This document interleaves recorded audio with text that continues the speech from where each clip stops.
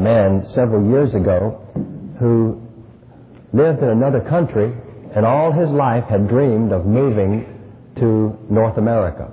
And for years and for years he saved his money to go there, and all he could really afford was transportation by ship. And that was a dream of his, to move to America.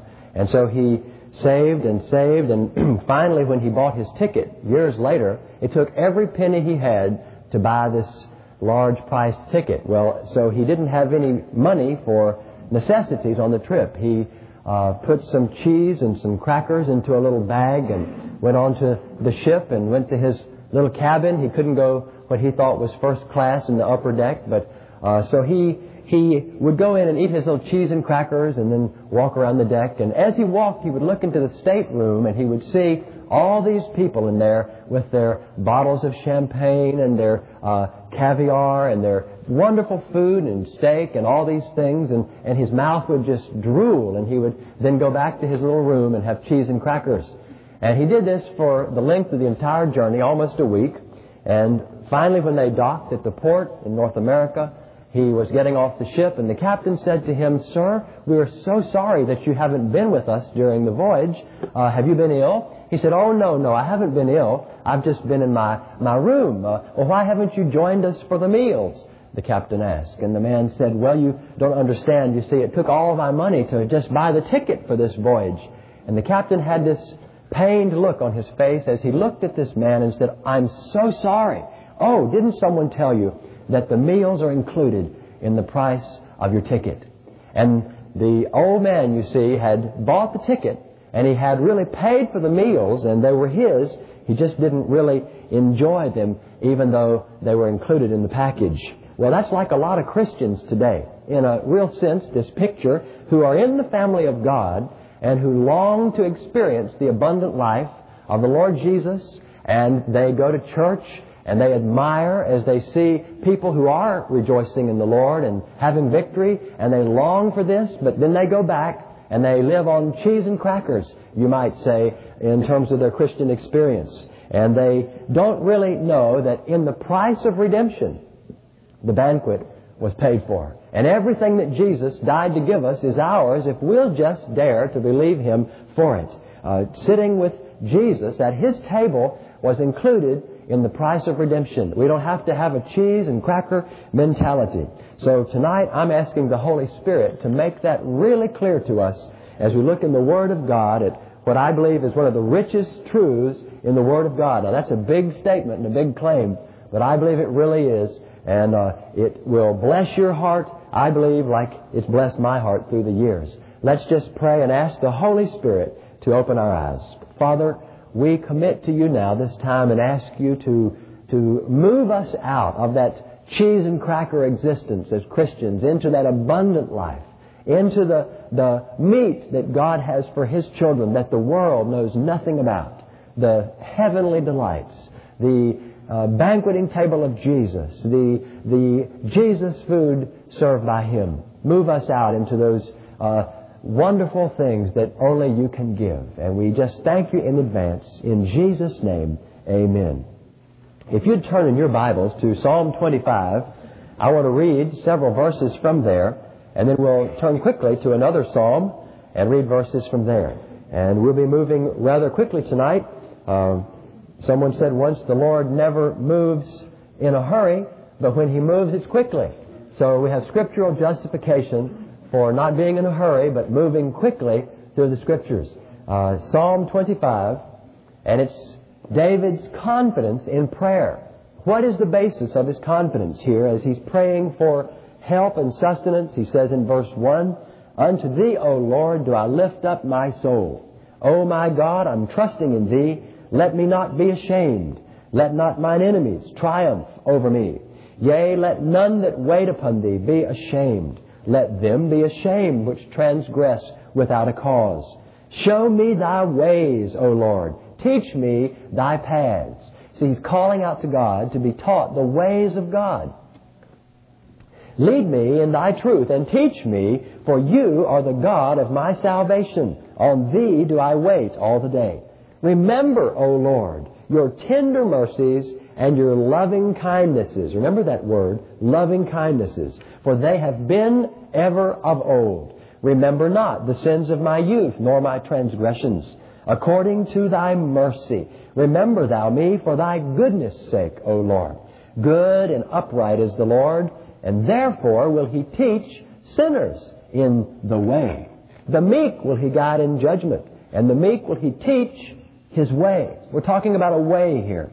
All the paths of the Lord are mercy, and they are truth unto such as keep his covenant and his testimonies. For thy name's sake, O Lord, pardon mine iniquity, for it is great. What man is it that reverences or fears the Lord? He is the one that the Lord will teach in the way that he shall choose. His soul shall dwell at ease, and his seed shall inherit the earth. Verse 14, the key verse. For the secret of the Lord is with them that fear him, and he will show them his covenant. The word secret there means intimate counsel, deep understanding, personal communion, deep fellowship. God has a secret that he wants to teach. Who does he teach it to? Those who fear him. Verse 14. It means those who reverence him. Those who stand in awe of him in his person. To those who stand in awe and revere him and respect him, he will tell secrets. God does have secrets, and he doesn't just tell them to everybody. He tells them to those that he can trust with those secrets. And those whom he can trust with this truth tonight are those who revere his name. Psalm 111 brings this out. 111. We read several verses, verse 4 and 5, and then we'll read verse 9 and 10, talking about his covenant. You see, in Psalm 25, David's praying to be taught the way, and it's the way of covenant. The secret of the Lord is his covenant, and he shares this secret with those who fear him. In Psalm 111, verse 4, he has made his wonderful works to be remembered. The Lord is gracious and full of compassion. He has given meat unto those who fear him. And here it is. He will always be remembering his covenant. Verse 9. He sent redemption unto his people. He has commanded his covenant forever. Holy and reverend is his name. So, the logical conclusion to those who fear him, the fear of the Lord is the beginning of wisdom. And a good understanding have all of those who do his commandments. His praise endures forever. He will share things with those who respect him and teach them in the way of holiness and truth. Well, I believe tonight that an understanding of the blood covenant or the covenant principle in Scripture is absolutely essential. I'm not talking about covenant theology. I'm talking about covenant as it is as an act, as it is as an institution in the Scripture. It's possible to be blessed by God and not really understand why you're being blessed. It's very possible to receive many, many things from him without ever really understanding his word in a real sense. He opens up the word and he opens up his character, but I may not understand it in full bearing. Well, to understand covenant, I believe, is one of the main keys to the Scripture. If you allow the Lord to open up the covenant to you, you will begin to understand the Scriptures as never before. In the Old Testament, Israel lost sight of what it meant to be in covenant with God. And so the prophets came and cut them with the Word and had to remind them over and over, calling them back. Therefore have I hewed them by the prophets, it said, because they forgot the covenant that they had with God. I believe the church of the 20th century has lost sight of the covenant, the new covenant, the blood covenant. So covenant living is a rarity today in our environment that we live in. And without this, Christianity is reduced very much, in many people's experience, to cheese and crackers and to a superficial thing. It's possible not to understand but still be blessed. To rediscover the truth of the blood covenant for some of us would be the very gate to heaven for God's people. It would really be the institute, the open blessing to us. Now, the whole Bible is about covenant. In fact, it's divided into two covenants. The Old Covenant, which means Testament, and the New Testament. That's what it means. It's a Hebrew word and a Greek word that means covenant. And every single promise in the Word of God is a covenant promise. Every single relationship that a godly person has is a covenant relationship. Every single salvation that a Christian on earth is ever saved is a covenant salvation. When we pray, we use covenant words, and we may not understand it, but covenant pervades the Scripture. And if I don't understand the covenant, a lot of the Bible will really be closed and sealed to me. Every person who preached in the Bible operated out of a revelation of the covenant. So I need to investigate this truth. Once you see the covenant, the Bible will open up to you in a new way. God's got to reveal it. It's not just knowledge, it's a revelation. He'll have to show you.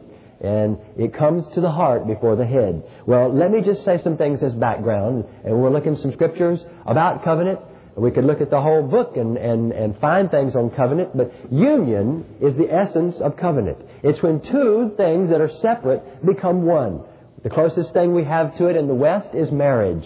But it falls short in our society because in a day when half of the marriages end in divorce, it's a caricature of what covenant really means. Two become one.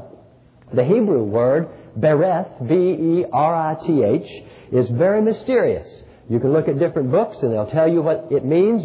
Some will say that it means to cut, and that means with the shedding of blood. Others will tell you that it means to divide, to make separate, to cut down the middle. Others will tell you that it means to bind together so that it can't come apart. It's very mysterious to cut with the shedding of blood, but in that cutting to bind together as well. Entering the covenant is called cutting the covenant in the Bible. You'll see where it says they made a covenant, but it means in the Hebrew they cut a covenant. It's an unbreakable bond. It is a total commitment of two parties, one to another. An endless partnership, an intermingling of lives. When two become one, they're joined in one essence. Independence turns into total dependence and reliance on one another. And there's a permanent bond that is totally unqualified. Once you're in it, and you can never get out of it. It's forever. And it's more sacred than my life. It is more important to honor the covenant than it is to even continue my physical existence. Now, the concept of covenant is older than man. The reason is because it has its roots in the Godhead. We just read about the secret of the Lord, and it infers to a covenant made before Genesis 1:1. How the Father swore to the Son, and the Spirit set His seal to have a vast family of children. We'll take that another week and study that in detail. But it can all be traced back to the Father heart of God. Now, wherever you go in the world, you'll find in societies, no matter how primitive they are, traces of blood covenant, traces of men shedding blood in sacred, solemn pledge, giving their lives to one another, two becoming one. You'll find in the Bible the Mosaic covenant, the Edenic covenant, the Davidic covenant, and on, different covenants. You'll find all of these even in societies today. But in the West, it's a foreign concept. The Bible is an Oriental book, and the Oriental mind today really understands the concept of covenant. Well, wherever you go in anthropology, you'll find, whether it be China, Australia, wherever it is, you'll find blood covenant. Where men haven't been, quote, civilized away from the truth of it, you'll find that it goes all the way back further than men's history, shedding of blood. Livingston and Stanley, both of these men in Africa, found the power of blood covenant when they went in and saw hostile tribes, primitive tribes, become close friends to them when they shed blood and they had a total difference of attitude. There's a book that I'll be recommending in coming weeks called The Blood Covenant that will take you into these institutions worldwide that will help you if you really want to go deeper in study. Let me just take you now to in Bible days. If I were going to enter covenant with one of you, what we would do. And if you understand these steps that I'm going to give you now, how to cut a covenant for a Hebrew, a Semitic rite, an ancient Semitic rite, you would find that this would be the general way that it was done. It would vary sometimes, but this is the basic way, and you'll see steps of these throughout the Scriptures. Let me suppose that Andy Cataldo and I were going to enter into blood covenant. And I would check him out very carefully before I ever did such a thing, just like he's made really sure that he's going to marry Laurie before he ever engaged himself to her. you really make sure that this person is one you want to give your life to. And so we would check each other out, and I would make sure that he had integrity and that I could trust him to give my life to. Then we would come together in a public place, a field, where we'd have witnesses, people who would witness the covenant. And as we would come together, we would know that this is an irreversible act. We would then do certain symbolic things. I would take off my coat and give it to Andy, and he would give me his coat. This would be saying, all of my possessions belong to you. From this day on, if you need my car, my house, it's yours. As your need, it will belong to you. All that I have is yours. And so, secondly, I would take off my belt, or the Scriptures would say girdle. Doesn't mean the same thing as today, but for the ladies. But I would take off the belt as a symbol of the abdominal strength, the strength of a man. And as I took this off, it would be saying, all of my strengths are at your disposal, Andy. All of me is yours. If you need to build a house, my strength is available. I will get behind you and help you.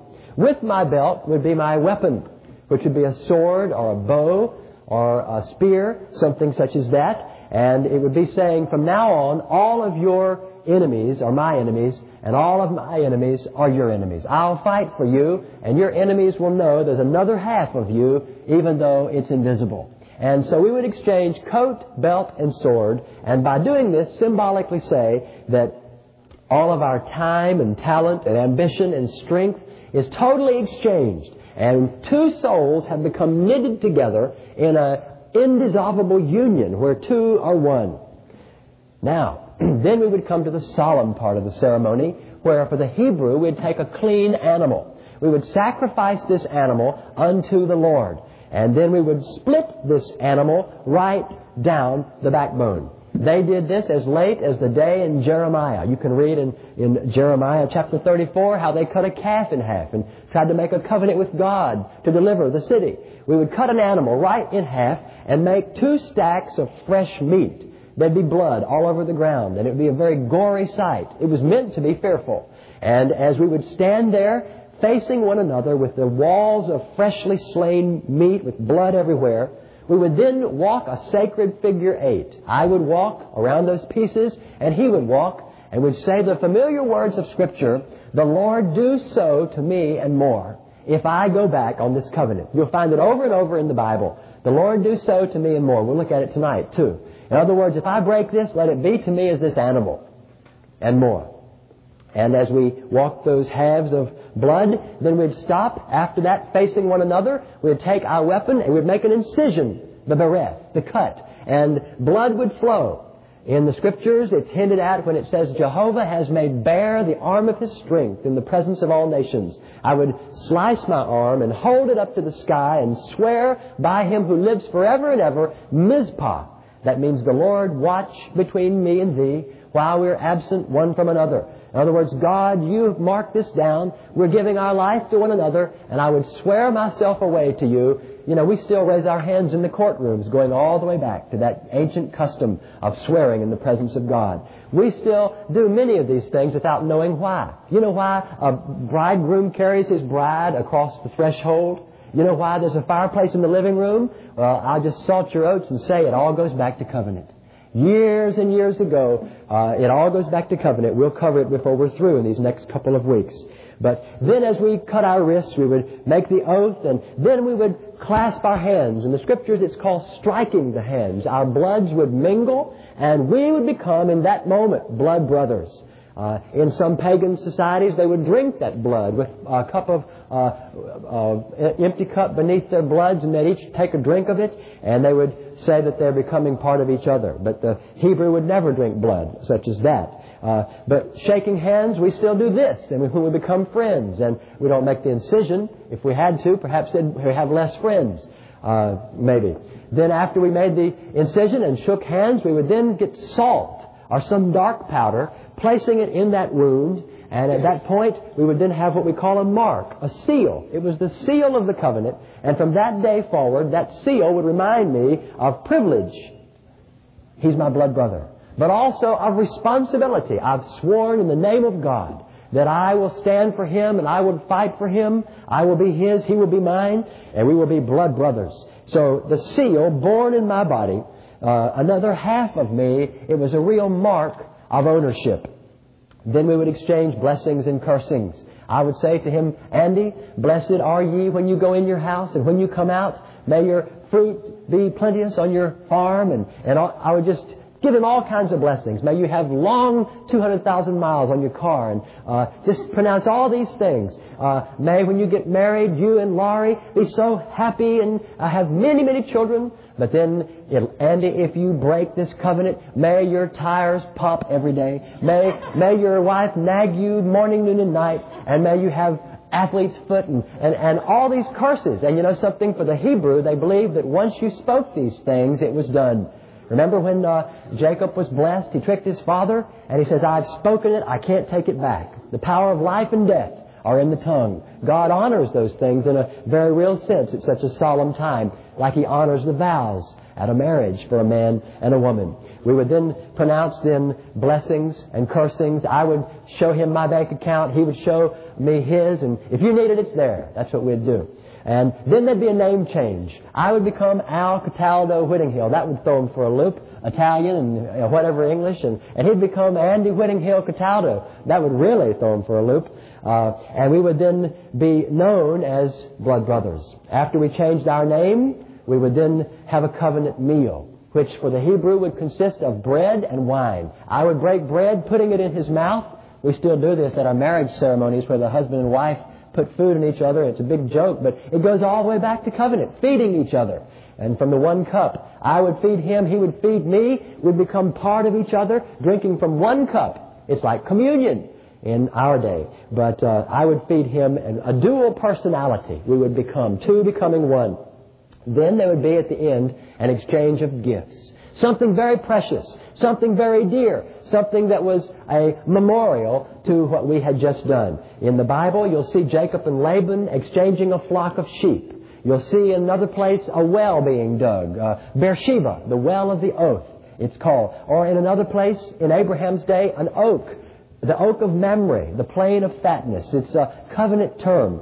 You'd find that there might be a large stack of rocks put there to be an Ebenezer, to say, this is a covenant we've made, like Jacob and Laban made a large stack of rocks and then had a meal at the top of it. That's strange, you see, unless you know what they're doing in terms of covenant. So from that day on, Andy and I would become friends. Anytime you see the word friend in the Bible, it means someone who's done what we've just said. David was the friend of Hiram, the king of Tyre. They did what we just said. They walked in covenant together. Therefore, when it came time to build the temple, Solomon called upon his father's covenant man. And he sent him all the materials from Tyre to build Solomon's temple. You see, the Arabs have an expression that blood is thicker than milk. That means that if I'm in covenant of blood with Andy, then my relationship to him is even closer than my flesh and blood brother who nursed at my mother's breast along with me. Blood is thicker than milk. That's why the Bible says in Proverbs 18:24, there is a friend that sticketh closer than a brother. There is a friend, one who's in covenant with you. And I have an obligation to you from this day on. The obligation is a well-known Hebrew term called chesed. It means loving kindness.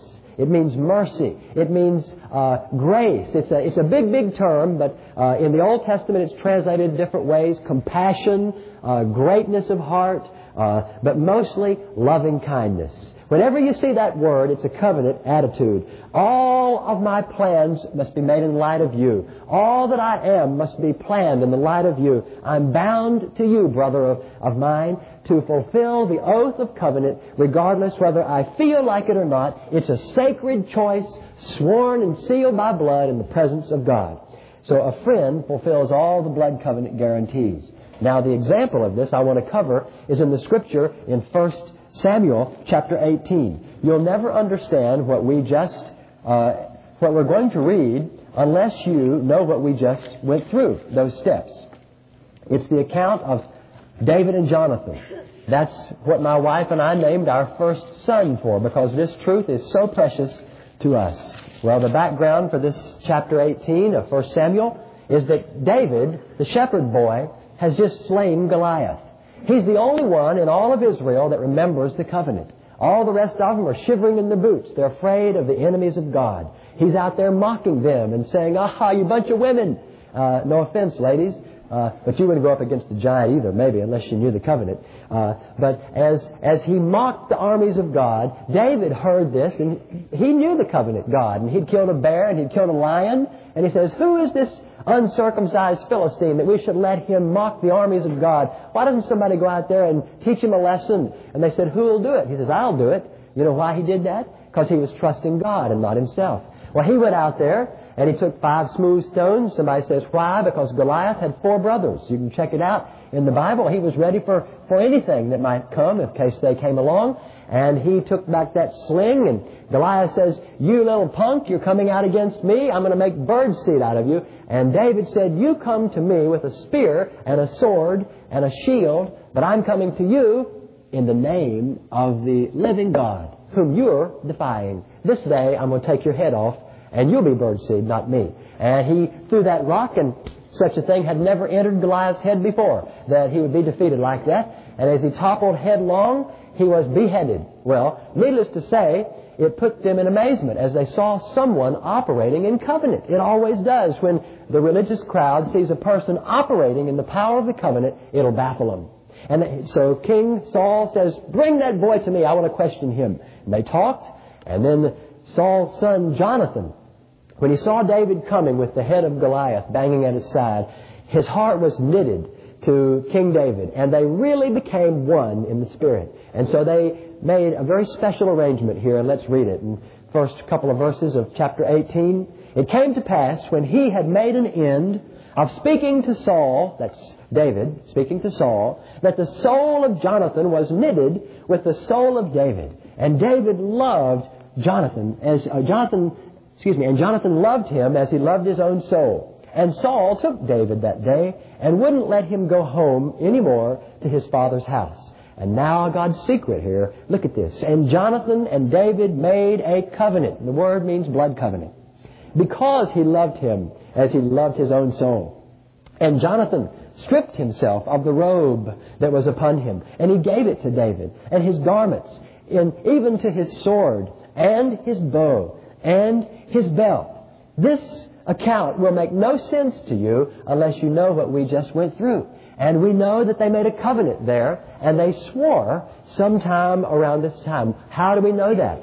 Well, because later we see over in chapter 20 some things that confirm that. Jonathan is committing himself to David. In the making of a covenant, he's saying, "My allegiance is to you, David, even before my own father. And I'm yielding my right to you, David, to be king." Jonathan was a prince. And so, you know what happened? They came back to the city, and as they did, the ladies were singing, "Saul has killed his thousands, but David has killed tens of thousands." And Saul's ego just couldn't take it. And so, it's that javelin effect. You know what it is? Those who you welcome at first, when they displace you, Saul threw a javelin at David while he was sitting playing the instrument for him in the court, chasing away Saul's demons. And so David had to run for his life, and he was going to be killed. He went out away, and Jonathan met David out in a field in the evening by prearranged signal, and there they confer as two friends. Look at what it says in verse 8. David is speaking, chapter 20. David is using covenant language, and he's saying to Jonathan, "Therefore you shall deal kindly with your servant, for you have brought your servant into a covenant of the Lord with you. Notwithstanding, if there is iniquity in me, if I'm not walking in it, slay me yourself. Why should you bring me to your father?" And so Jonathan went on and said some things. Verse 11, look what Jonathan said to David. "Come, let us go out into the field." Out they go to a field, both of them. And Jonathan speaks to God and to David at the same time. A solemn pledge. Look at this. Jonathan said to David, "O Lord God of Israel, tomorrow when I've tested out my father, any time the third day, and if there's good toward David, and I don't sin to tell him or let him know and show it to him, the Lord do so much and more to Jonathan." What's he doing? Well, you can't prove it, but it seems like he may be pointing to something, but he's calling down a curse on himself nevertheless if he doesn't honor what he's saying. If it pleases my Father to do evil, then I'll show it to thee, and send thee away, David, that you may go in peace, and the Lord be with you, as he's been with my father. And you, Jonathan says to David, while I'm living, shall not just show me the kindness of the Lord, that I die not, but you shall not cut off your loving kindness from my house forever. No, not even when the Lord has cut off the enemies of David, everyone from the face of the earth. What a confession for the prince to say to a vagabond fugitive, when you become king, remember that our children are in this covenant, and unborn children are to be honored. So verse 16, Jonathan made a covenant with the house of David, saying, let the Lord require it at the hand of David's enemies. Jonathan caused David to swear again. They'd sworn before. Because he loved him. He loved him as he loved his own soul. Look at verse 23. As touching the matter which you and I have spoken, behold, Mizpah, the Lord be between me and thee forever. Look at verse 42. You see covenant language again. Jonathan said to David, go in peace, for as much as we have sworn both of us in the name of the Lord, saying, the Lord be between me and thee, and between my seed and thy seed forever. And there they left one another. Now this includes children then, this covenant. Mephibosheth is born to Jonathan. Mephibosheth is a little boy, and he grows up. And during this time, David is pursued by Saul. Saul begins to tell lies to the people about David, and they begin to believe those lies. They chase David out into the wilderness of Maon and Ziph and En-Gedi, and they, as his own words, he's but a step between him and death. Saul is on his case day and night, just ahead of his clutches. David is praying and writing psalms, and as Saul is threatening and hating David, he is determined to rid himself of David. So Saul tells lies and says, hate David, hate David. If David ever gets you, Mephibosheth, Jonathan, he's trying to lie to everyone. He'll take your head off. He wants to be king. And he distorts the character of David. So just as Saul is about to get to David and kill him, there's an incredible thing that happens. The Philistines rise up and come up in battle against King Saul and his kingdom. Now everyone hates David or thinks that he's a criminal, except for Jonathan. He's different. He's in covenant with David, and he knows David. So as Saul leaves off his chase of David, he runs to a place called Jezreel. And there he fights the Philistines, and they lose the battle, and Saul and several of his sons, including Jonathan, their lives come to an end. They die there. Well, word comes to David in 2 Samuel chapter 1, and he says, oh, Jonathan, exceedingly wonderful was your love toward me. Greater and deeper than the love that a man has for a woman was the love. You see, it's even deeper than a marriage love. This kind of covenant of God that we're talking about here, that Saul is, that David is lamenting over. So, news of this death reaches the palace, back where Jonathan and Saul had lived, and the nursemaid of little Mephibosheth, who is now 5 years old, hears, and they're evacuating the palace. They're afraid now that King David will come and off with the head of all the intended heirs. That's what they did in those days. You'd cut off all the heirs, so you'd be king without a threat. They weren't afraid of the Philistines. They were afraid of David. They run away. And in the process of running, this unnamed nurse, drops the little prince Mephibosheth, and as it tells about it in 2 Samuel 4:4, just one verse, as she's evacuating, she drops him and falls on him or something, but he crushes his legs, and he becomes a cripple from that day forth. Therefore, his name is Mephibosheth, which means despised thing. And from that day forth, he is a man who's supposed to be born for royalty, but he's walking with a limp. He's unable to walk in the way of his intention. His legs are paralyzed for life, and surely he is ashamed of himself in that sense that he's away in a place called Lo-debar. Saul's aides take Prince Mephibosheth out to a place called Lo-debar. You know what the name means? Lo-debar, no bread. They take him out way out east of the River Jordan. It's a desert place. They have old black goat's hair tents, and it's hot. The temperature is awful. There's nothing there but a bunch of old stinking, sweaty companions. You can see the old chapped lips and old stinky beards and dirty clothes and goat's hair tents and a bunch of people that tell you, hate David, hate David. And you're growing up in bitterness and you're growing up in hatred. There in Lo-debar, the prince in exile grows up. And Mephibosheth is surrounded by these haters of David, and they're lying to him. He grew up hating the faceless king, and he's plotting for the day that he can muster enough strength to come and take over. David's on my throne. I'm going to someday put a knife between his ribs and take back from him that which he's got that belongs to me. And so here we see the prince in exile, self-imposed exile, born for royalty, but living like a vagabond. And all the time Mephibosheth did not know that King David was in covenant with him through Jonathan, and that he bore in his body the marks of covenant as he sat on the throne. Mephibosheth is hating the one that he's born to be in covenant with. He's in ignorance. He's believing lies. He's living in fear and ignorant of the truth. Well, David puts down the enemies as he comes to the kingdom, and 7.5 years he sets up his throne in Hebron, and he's waiting to catch the rest of Israel under his power. He's asked to come to the throne.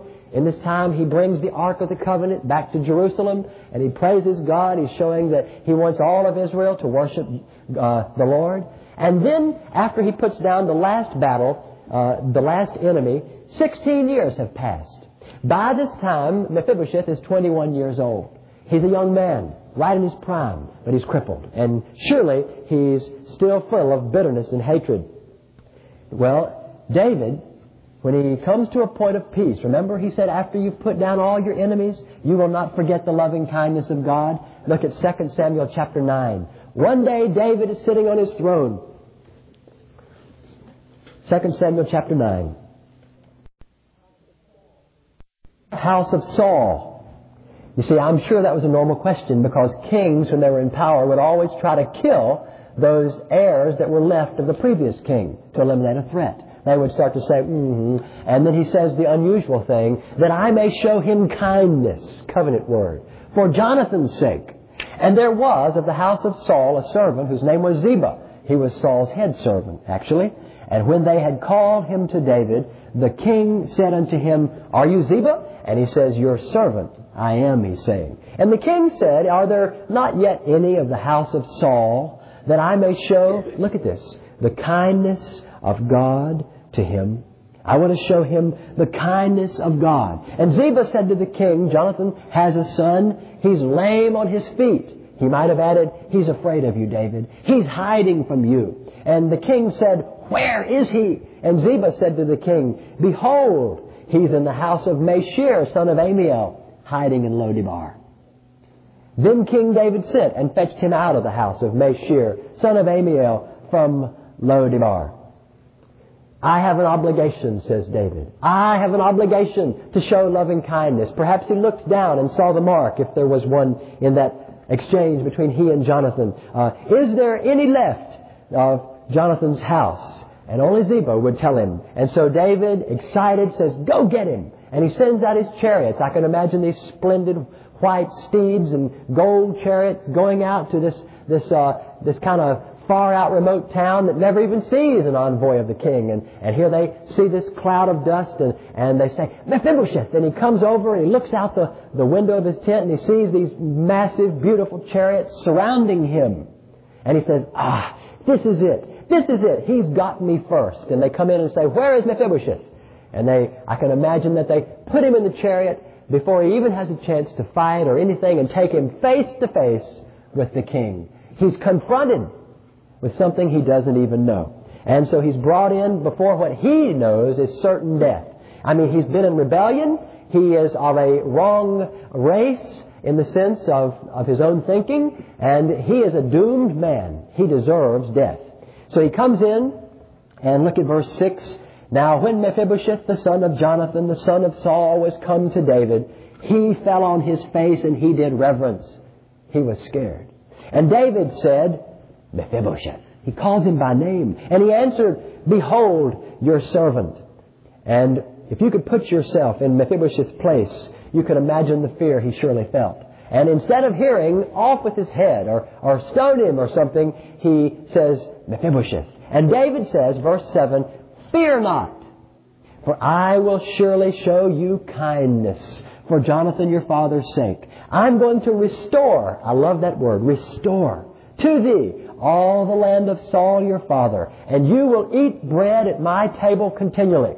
You've been living in no bread. And now you're going to be in the place that's continual bread. Same word used for the showbread in the tabernacle. The bread of faces, always in the presence of God. And he bowed himself and said, "What is your servant that you should look upon a dead dog like me?" "At last I found you, Mephibosheth. I've been saving something for you. All of your inheritance. It's been just waiting for you. I've been saving them." And Mephibosheth can't believe his ears, I'm sure. Expecting death, now he hears blessing. And there must be a mistake. "David, I've been wanting to kill you." I can hear him thinking. And David says, "Oh, there's more. There's more, Jonathan. You're going to become a son to me. You're going to become an heir. You're going to feast at the master's banqueting table. You're going to put that which brings you the most shame, your lameness, beneath white linen, out of sight, out of mind, face-to-face fellowship with the king and his family. From now on, I'm going to call you mine. There's a place for you at my table." And suddenly, you see, Mephibosheth realizes the truth, and he realizes he's been believing a lie about David and his character and all the things that he's been believing. And he cries out, "I'm a dead dog." Only one thing worse for a Hebrew than a dog, and that's a dead dog. He's saying, "I'm the worst. I'm lower than the scummest of scum," like someone might say today. I mean, you can get a word lower. "I'm a dead dog." There's nothing lower. It's a confession of repentance and brokenness. And it's almost like David says, "Mephibosheth, I do know who you are. I know." Let's read on continually. "Then the king called to Ziba, Saul's servant, and said, I've given to your master's son everything that pertains to Saul and all his house, a king's inheritance. And thou, therefore, and your sons and your servants, you will farm the land for him. You will bring in the fruit. Your master's son must have food to eat. Mephibosheth, thy master's son, shall eat bread always at my table." And then it goes to say that at the last part of verse 11, "He will eat at my table as one of the king's sons." And so David says to Mephibosheth in the sense, "Mephibosheth, even though you can't understand it, I'm not doing this to you because of who you are. I'm doing this for the sake of Jonathan. I'm doing this because of a blood covenant. This is the covenant kindness of God. This is the kind of kindness that God shows, a covenant oath to bless you. I'm bound by a blood covenant sealed before you were even born." Now, put yourself in Mephibosheth's place. At this place, he had to make a choice. He had to make a choice, which was to enter the covenant that was his by grace, or go back to Lodebar and die a miserable, wretched death, thinking about all he could have had. Seems like an easy choice, doesn't it? Well, it wasn't. You see, Mephibosheth had to die in a very real way. First of all, he had to die to his own ambition to be king. He was a prince. He had to lay down that aspiration to sit on the throne and say, "David is king. I am not. He is Lord." And secondly, he had to die to all the lies he'd ever believed about David. He believed that David was a vile person, out to just do the worst thing concerning him. He had to realize David is a good king. And my Jonathan knew that, my father. And thirdly, he had to leave Lodebar. You can't be in covenant with King David and live in no bread, Lodebar. You can't live in the wilderness and be in covenant with the king who's in the castle. You have to get up from where you are, die to the old life, and rise up and become a friend of royalty. Well, he said yes. And everything changed in a twinkling of an eye. They put a ring on his finger. They put shoes on his lame feet, I imagine. They began to call him my Lord Mephibosheth. Union and relationship. Now imagine this. Here again we're conjecturing again. But imagine yesterday in the wilderness. Here's old Mephibosheth. Stinking companions, no fruit, no nothing. And today he's in the palace. And they say, let us take you to your room. And down he walks a marble hall and up some stairs with greenery hanging everywhere into a room with tapestries all over the wall. And he goes over and looks at this silk-sheeted bed with aloes and cinnamon. And this young fellow over there with a salt, where those things they play psalms on. He's singing praises to God. And there's a big pile of fruit. He didn't know where to pull one out because it might fall down. And there's water in his room flowing through. And there's this big round thing that if you hit it, gong, everybody runs from every which direction to get you anything you want. And I'm sure in that moment as he says, they're not even treating me like I deserve. They're not even treating me like who I really am. His mind was absolutely blown. And then they come and say, come and dine, Mephibosheth. The master calleth. Come and dine. And so down he goes to the master's table. His feet are out of sight. And he's sitting there. And as they're feasting, his mind is blown. He says, I've spent my whole life hating this man. I don't deserve to be here. I've plotted to kill him. What am I doing here? I wanted to get rid of him. He threatened me. And now this kind of kindness doesn't make sense. I don't deserve this. I can't figure it out. Just then David reaches out for a roll or something, a piece of bread. And there's that scar. And he says, that's it. I don't understand it all, but there's something about that mark that means that's why I'm getting it. Something in that mark, something in the covenant, something, behold what manner of love that David has shown unto me that I could be called a child of the king and feast at his table continually. Someone says, Mephibosheth, you're not worthy to be here. You better prove yourself. And Mephibosheth says, I know I'm not worthy to be here, but go ask King David about blood covenant because the whole thing was his idea. Well, you see the parallel here. All of us in this room belong to another family very much like Saul's family. A family that's threatened by God. A family that is very insecure in the reign of its own life and our own channels of authority. All of us like sheep have gone astray. And we're living in rebellion. And naturally, we don't want God around. He threatens me. I feel about God the way that Saul felt about David. And if you've never seen God like that, then you've never really seen what He demands of you. Because let me tell you, He wants it all. He wants to take your life. And that's very threatening when you begin to see that at first. Well, there's one that's different in Adam's race. Just like there's one that's different in Saul's family. And that one that's different in Adam's race is the Lord Jesus, just like Jonathan was in Saul's family. He's in the family of Saul, but not like Saul. Jesus is in the family of man, but He's yet totally like man, but totally different. He's not like everybody else. He was sinless, but yet He was bone of our bone and flesh of our flesh. He ate, He wept, He left footprints. He had 98.6 temperature when He walked around. He never stopped being God when He became man. It's amazing. It's great as the mystery of godliness that God became a man. And the Jonathan of the human race is Jesus. He is exactly that. And so when I see that Jonathan was the only one in Saul's family that could enter covenant with David because he loved David, then I see that Jesus is the only one in the Adam's race that can enter covenant with the King, the Father, because he knew the Father. Only the God-man can enter covenant with God. When I see this, it puts the whole ministry of Jesus in a new light. It changes everything. It shows me a real man entering a blood covenant, amazing, with God. And he is the messenger of the covenant, prophesied throughout the Old Testament, the Malachi, in the book of Malachi. My representative, everything he did was about his Father's business. He moved toward that moment when he, as a representative man, would walk up that hill that we call Calvary, and there, as a representative man, enter an open-ended covenant for other men with his Father.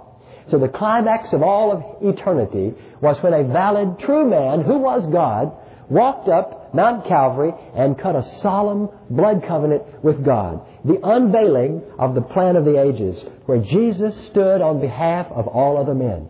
That's Calvary as God intended. And He didn't just cut a covenant for us. Back then, He cut a covenant as us. Oh, that's the secret of it. He was as if we were there in His place doing what He did by faith. Just like Mephibosheth was in the loins of Jonathan and represented there with David when they entered covenant, so were you and I in the Lord Jesus by faith when He cut covenant with His Father. And the Scripture to prove it. I am crucified with Christ. Nevertheless, I live, but not I. Because the life now that I live in the flesh, I live by the faithfulness of the Son of God, who loved me and gave Himself for me. He was a man who stood on behalf of all other men. He was worth all other men. And what He did, they did too. You see, that's why Jesus Christ died. And He explained it to His disciples just before He went away. It's covenant language. The Last Supper. Remember that Last Supper, the night before He was arrested right there? And He says in Matthew 26, listen to this. As they were eating, Jesus took bread, He blessed it, He broke it, and He says to His disciples, take and eat this. It's my body. Normally nothing was said at that point in a Passover when the bread was passed. But He's saying, this is my body. It's broken for you. He took the cup. He gave thanks. And He gave it to them and said, drink ye all of it, for this is my blood of the new covenant, New Testament, which is shed for many for the remission of sins. My body, my blood. The same Passover they've been eating for years, within it the ingredients of the new covenant. Right there, in mysterious, hidden, secret form. And the disciples knew what He meant. That when you eat this, when you drink this, you're entering eternal new covenant prophesied by Jeremiah, where God would be in you, all that He's been asking out of you. And you've been trying to do it yourself and can't do it, and you're tired, but He will be in you, the bread of life. So I'm going to cut a covenant for you, says Jesus. And I'm not going to use a lamb or a bull like they've been using for years. I'm going to use my own body. This is my body. This is my blood. Remember last week, unless you eat His flesh and drink His blood, you have no life within you. Sacrifice and offering you did not desire, says Hebrews 10. But a body you've prepared for me. God prepared a body for sacrifice. And so when Jesus sacrificed Himself, He achieved blood covenant between God and man. He took the fountain of His own life and He poured it out, cutting covenant with the Father at Calvary. And when He said it's finished, it meant that it was finished. He paid the price of the new covenant and paid the curse of the old covenant being broken for us and as us. And He rose again to be that covenant memorial. God raised Him from the dead and set Him on high. And today He lives at the right hand of God the Father like that pile of rocks in the Old Testament to say, God will keep His promise. The resurrection was God saying, this is a memorial. And before I ever break my covenant, I'll put Him back in the ground. That's what He's saying in the resurrection. You know, before Jesus died, it says in Isaiah 52:14, His visage, His face was marred more than any man. They beat Him till He looked like hamburgers, what it says I'm not trying to be irreverent, but it says that in the Hebrew, He looked like a monster. I mean, they tore His beard out, they hit Him with rods, and they whipped His back with this cat of nine tails. It would pull the flesh off your back like your size of a man's finger. But yet when He was raised from the dead, back having been plowed by furrows, when He rose from the dead, all these wounds from the crown of thorns and all the rest were healed, except for those wounds in His hands and in His side. Why do you think all the other were healed and He kept those in His side and His hands? I believe this. Roman crucifixion put the nail here in the small of the wrist, not in the middle of the hand. They have books that tell you, they found them in archaeology, right between the small bones in the wrist, where a man could hang for days and not bleed to death and have an excruciating time. And Jesus came and He said, reach here and put your hands in my side and feel these wounds here. You know what He was doing? I believe He was saying, look, these are the marks of new covenant. In the Old Testament, in Isaiah 49:16, it says, can a woman forget her sucking child? And the answer is yes, plenty do today. But then it says, can I forget you, O Israel? I have written you in the palms of my hands. You know, today in heaven, there is a man who is God, raised from the dead, with our names written on His heart, in His body. There are covenant marks, just like in King David, pleading for us. I love this verse. I've got it in the front of my Bible. It says, 5 bleeding wounds He bears, received on Calvary. They pour out effectual prayers. They strongly plead for me. Forgive him. Oh, forgive, they cry. Don't let that ransomed sinner die. In the Old Testament, too, it is a question there that one day they'll ask to the Messiah. In Zechariah 13, 6 and 7, it says, "One shall say to you, 'What are these wounds in your hands?' And he will answer and say, 'These are the wounds with which I was wounded in the house of my friends.'" You see, it's hidden in the Scripture that Jesus cut a covenant for us. But John the Apostle looked into heaven and he saw in the book of Revelation, chapter 5, a lamb on the throne. The Passover lamb, that He is our Passover. We eat His flesh. We drink His blood. And He has in Him the marks of death, it says in Revelation chapter 5, verse 6. A gentle lamb with scars of death right there in His body. So a living lamb sitting on a throne with a circular rainbow around it, which means covenant, the other side of covenant. Jesus, the living guarantee. Emmanuel, God with us, raised from the dead. Now let's relate it to us and finish this tonight and see what God has to say. You see, if you're like me, my Jonathan entered covenant with King David, the father, before I was even born. You know, I've had this experience sometimes reading books and I say, what a great book. When was this written? You look at it, 1400 or something like that. Great Christian truth. Well, Jesus was crucified long before we were here. And when I was born, I found myself in a Lo-debar. Have you ever discovered you live in Lo-debar apart from Him? You can do nothing and you're lame. You know you were born for something more than the mundaneness of everyday life. There's more to life than this. There's something more ultimate, and you feel lame on your insides. The whole time we didn't know that our covenant representative sat at the right hand of the Father with marks of a covenant in His body, a covenant cut in my name before I was born. I felt about God the way Mephibosheth felt about David. I felt he was out to get me. You know why? Because I knew I deserved it. I knew that I had broken the 10 Commandments, and I knew that I was guilty, and I knew that I deserved punishment. And I believed all the lies about God's character that the devil kept pumping into me. If God ever gets a hold of you, if you ever really become vulnerable to Him, if He ever has a chance, boy, you will get yours. You will really get it. I mean, He'll cripple you. He'll break your heart. He'll make you live all the rest of your life in a monastery in Antarctica, something like that, without a coat. I mean, that was the concept that I had of God. I thought He was pretty horrible. But the whole time I wanted to know Him in a funny little way, but I kept away from Him. And so Mephibosheth thought if David found him, it'd be the end, and so did I. Have you ever felt that way? If you haven't, then you've probably never really seen what He's demanding on you. Well, then God sent the Holy Spirit out to my hiding place. My hiding place was behind a desk in the business world. And there, surrounded, plotting, trying to get ahead, trying to run my own little kingdom, hoping for the day I'd have things right. The loving kindness of God surrounded me, and the Holy Spirit brought me face to face at a worship service with God's confrontive claims in my life. And I remember I was terrified. Because, you see, I thought that when God really got me where He wanted me, it'd be all over. I knew I deserved hell. Nobody had to tell me that, and I said, it's all over. But when I heard God's voice, what did I hear? It wasn't, go to hell. But it was, Al. He called me by name. He says, at last you've come. I want to restore to you everything you've lost because of Adam's sin and more. And I'm going to bless you with all spiritual blessings in Christ. I'm going to raise you up and cause you to sit in heavenly places. I'm going to give you righteousness, peace, joy in the Holy Spirit, and the abundant life. And have you ever had this thought? Lord, I'm astonished. I've been rebellious toward you. You must not know who I am. But Al, I do know who you are. I know exactly who you are. And I want to say this is not because of who you are. This is because of a covenant that was cut for you in blood before you were even born. This is the covenant kindness of God for Jesus' sake. Your Jonathan's sake. Little children, our sins are forgiven for His name's sake.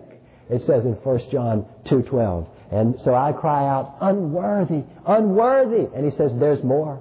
I'm going to bring you to my table. You're going to be a joint heir with Jesus Christ.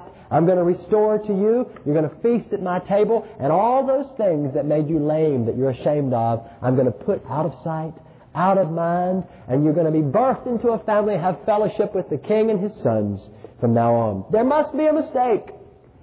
Realizing that I've been deceived for years, I say this, God, you must have me mixed up with the missionaries kid down the street. And I quote the words of Scripture in Titus 3, 5, and 6. It's like almost the Lord saying, not by works of righteousness which we have done, but according to His loving kindness. He saved us by the washing of regeneration, the renewing of the Holy Spirit, which He shed on us abundantly through Jesus Christ our Savior. Well, that's pretty clear, isn't it? Well, at this point, friends, we have a choice to make. We have to make a choice, just like Mephibosheth when he's there. We have to die. We have to lay down our claim to running our own life, being our own king, our own Lord, and say, Jesus is Lord. Jesus is Lord. He has the right to reign. Secondly, I have to die to all the lies I've believed about God, that He wanted to make me do the worst thing possible and hurt me as much as He possibly could. And I have to die to that. I have to change my mind about my Lo-debar. I've got to rise up and leave the place of poverty and move in with King Jesus into the center of His will by faith. I must realize I've been bought with a price. I'm no longer my own. If I'm going to enjoy the benefits of the covenant, I must belong to the giver of the covenant. In other words, I've got to rise up and receive a totally new life. I become the friend of God, like Abraham, the father of our faith. I become in a union relationship. And this is why there's no halfway. Because it's holy. It's sacred. This is what becoming a Christian is, in a very real sense. Jesus said, you are my friends, if you are doing the things I have commanded you. It doesn't mean you become friends by doing what He commands. It's saying, look, you are my friends. You'll know them because they'll be seeking to obey me with all their heart. There's no halfway. So I've got to die to myself and live to God, to enter the power of the new covenant. That's what it says in Hebrews. A covenant is in force after men are dead. I've got to give up my life to receive His life. I've got to let go of the natural to receive the supernatural. I've got to say, I'm no more a citizen of time to really enjoy the beefsteak of eternity. Eternal life is not something that's coming for a Christian. Eternal life is today. He is eternal life. It's not going to be in the sweet by and by. It's right now, today. And so at that point, God seals us with the Holy Spirit. Instead of a mark of circumcision like the Old Testament or in the skin, it says in Philippians 3:3, we have a circumcised heart. He takes the Holy Spirit and He seals us in our heart. Ephesians 1:13, howbeit, after you believe, you are sealed with that Holy Spirit of promise. And He becomes the indwelling fulfillment of every requirement of God. He takes up residence in me. He causes me to walk in His Word, to know His law in my heart and in my mind. That's Christianity, friends, and I'm going to tell you that's beefsteak, and too many people live with cheese and crackers. I become a blood brother to God, joined to Him intimately in the inner man. 1 Corinthians 6:17, he who's joined to the Lord is in one spirit. We're one in the Spirit, an inward seal of the Holy Spirit, and the outward testimony of baptism saying, I am His. So, like Mephibosheth, going from the wilderness to the castle is quite an experience. One day you've been in the bars or been in your prospective business barrenness or your housewife blues or whatever else and watching Edge of Nausea and all that stuff. And yesterday a rebel, and today you're sitting with God's children, feasting on the Word of God at the Master's table, and it just seems too good to be true. You're singing the hymns of Zion, and you're enjoying Calvary, and you can't understand it, and your mind begins to go out on you, and you say, why am I getting this? Lord, why do you love me? And you look around for a reason, and you can't find one, and just then you look at the throne of God, and you see Jesus with those covenant marks. And you say, that's it. That's the reason I'm getting all of this. I don't understand it all. But I know that it's because of the oath that was sealed in blood before I was ever born. God's loving kindness became a person. And He took my place in death then, and He's to take my place with me in union covenant living now. And we're saved by His mercy and loving kindness alone, alone, alone. There is no other reason. Freely justified by His grace. So it's finished. The question is tonight for you and me, do I really dare to believe that Father God loves me as much tonight as He will a million years from now? I can't add to it one bit by having a tremendous devotional life. I can't take from it one bit by falling on my face. If I'm in Jesus, He looks at me and He says these precious words to me, dear, so very dear to God, dearer you could not be. The love wherewith I love my Son, such is my love for thee. He loves me with the love of Jesus, and I am to Him as Jonathan was to David. I am ever with Him. Think of this word, O guilty soul. Despair not, Christ can make you whole. In Him there's pardon, peace, and grace, a sure and blessed hiding place. The covenant, confirmed by blood, is based upon the oath of God. By His self He has sworn. Therefore, when the devil comes and tries to accuse me, I don't have to defend myself. The Bible says, agree with him quickly and point to Jesus. I like to say when the devil knocks at the door, I send Jesus to answer, and no one is there. The trouble is when we answer it, we get licked. We get really licked. Devil, why don't you go ask Jesus about the blood covenant? You're right. I'm pathetic. But Jesus loved me first, and I love Him because He first loved me. And so I've given Him my coat. What's my coat like? Filthy rags. When did He put it on? When He cut covenant at Calvary. He put on my unrighteousness, and He gave me His white linen, just like a lamb's coat. He put it on me, the garment of salvation. I have His coat, He has mine. We exchange belts. My strength, which is zilch, nothing, zero. And He gave me, all power is given unto me in heaven and earth. Go ye therefore. He gave me His omnipotence for my impotence. And He gave me His sword. I had to lay down my carnal weaponry of the flesh. No power at all. But He gives me the Word of God, the sword of the Spirit, as I take His weapon up. And He Himself is my Passover lamb, my sacrifice, divided down the midst. The veil was torn in the middle when He was crucified to say it was His flesh. The way into God, the way of holiness, to walk in Him. And so our name is changed. I become Christian. I confess Him before men. Christian, little Christ. And He writes my name in the Lamb's Book of Life in heaven. And we have that family meal together, the Lord's Supper. The princes of God sit down together and eat in His presence. And all of our sin is beneath white linen.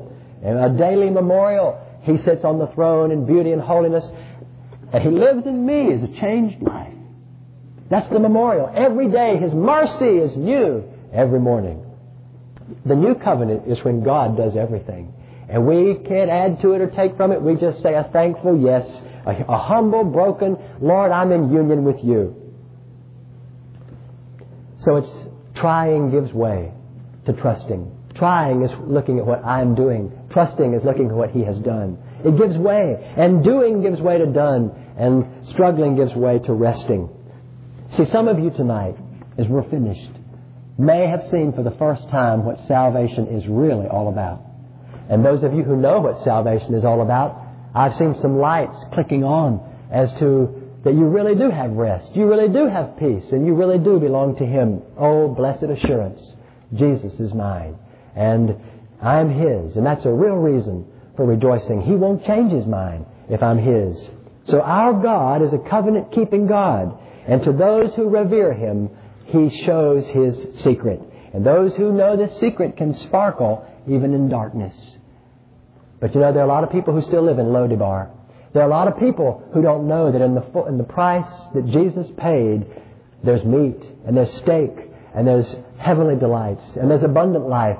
But rather, they live on cheese and crackers, just doing the best they can. Rise up and sit at the King's table tonight. We're going to pray, and I'm going to ask you to just drive a stake tonight and say, Lord, not only am I in covenant with You, but I'm in covenant with Your people. It's not only vertically, it's horizontally. And all that I have belongs to You. Therefore, all that You have belongs to me. And I'm not going to look for a reason why You love me. I'm not going to look at my failures. I'm going to just look at You and praise You for the kindness of God, which comes to me, amazing grace. Do you dare to believe it?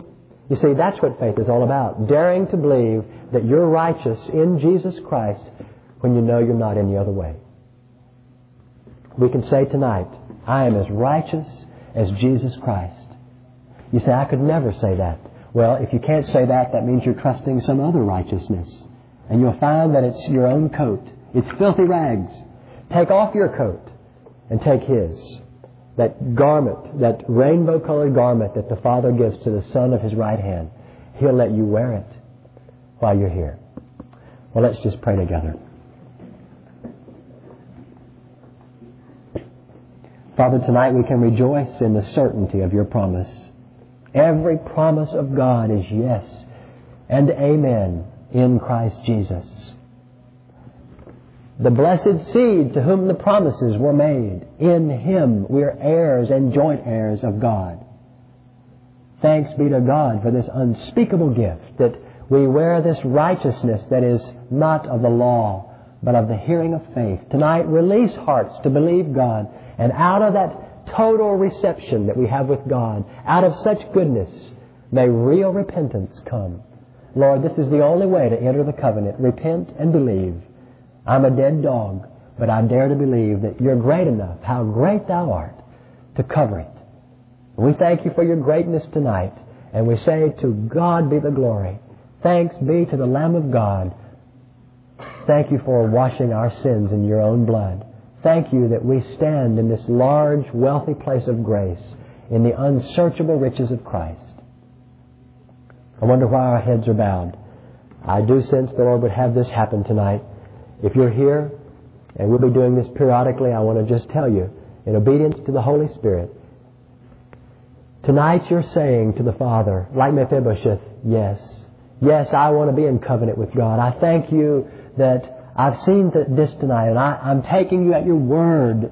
I'm going to let You love me without a reason. There's no more reason in my mind but Jesus. And Lord, I'll take that. I'll take You at Your word. I want to be in covenant with God. I want You to live out in me by Your Spirit, the Christian life. If that's your prayer tonight, as a memorial to the Holy Spirit, to Him, would you quietly slip to your feet? This is not for people who've been walking in the covenant for a long time, but this is for people who are saying to God, oh Lord, I want to walk in this. I want it to be real in my life. And I just stand before You in faith, daring to believe that You're the answer. Will you just do that in His presence now, for His eye alone?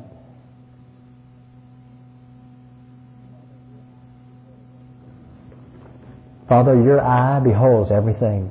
Thank You for faith that's in hearts here. We thank You for setting us free from ourselves, that we might walk in all that You are. Thank You for this secret tonight, this wonderful truth of blood covenant. And we know it's a big truth, and we pray that You'll bind it to our hearts, and may we meditate on it, and may it bring forth fruit to Jesus. Thank You for these that have stood to their feet, who want to live in the power of Your covenant. And I just ask You to bless them, and may this become a scorching, beautiful reality in their heart. Just the zeal of God. And we pray this in the name of Jesus. Amen. Well, thank you so much for coming tonight, and we are very grateful to have you here and look forward to seeing you next week. We'll be covering more on the blood covenant next week. I think we're going to study the life of Abraham and how he is the father of the faithful in Genesis 15 and 17. So you might read on Abraham in Genesis to lay a background for what we're going to be doing. God bless you and have a great week.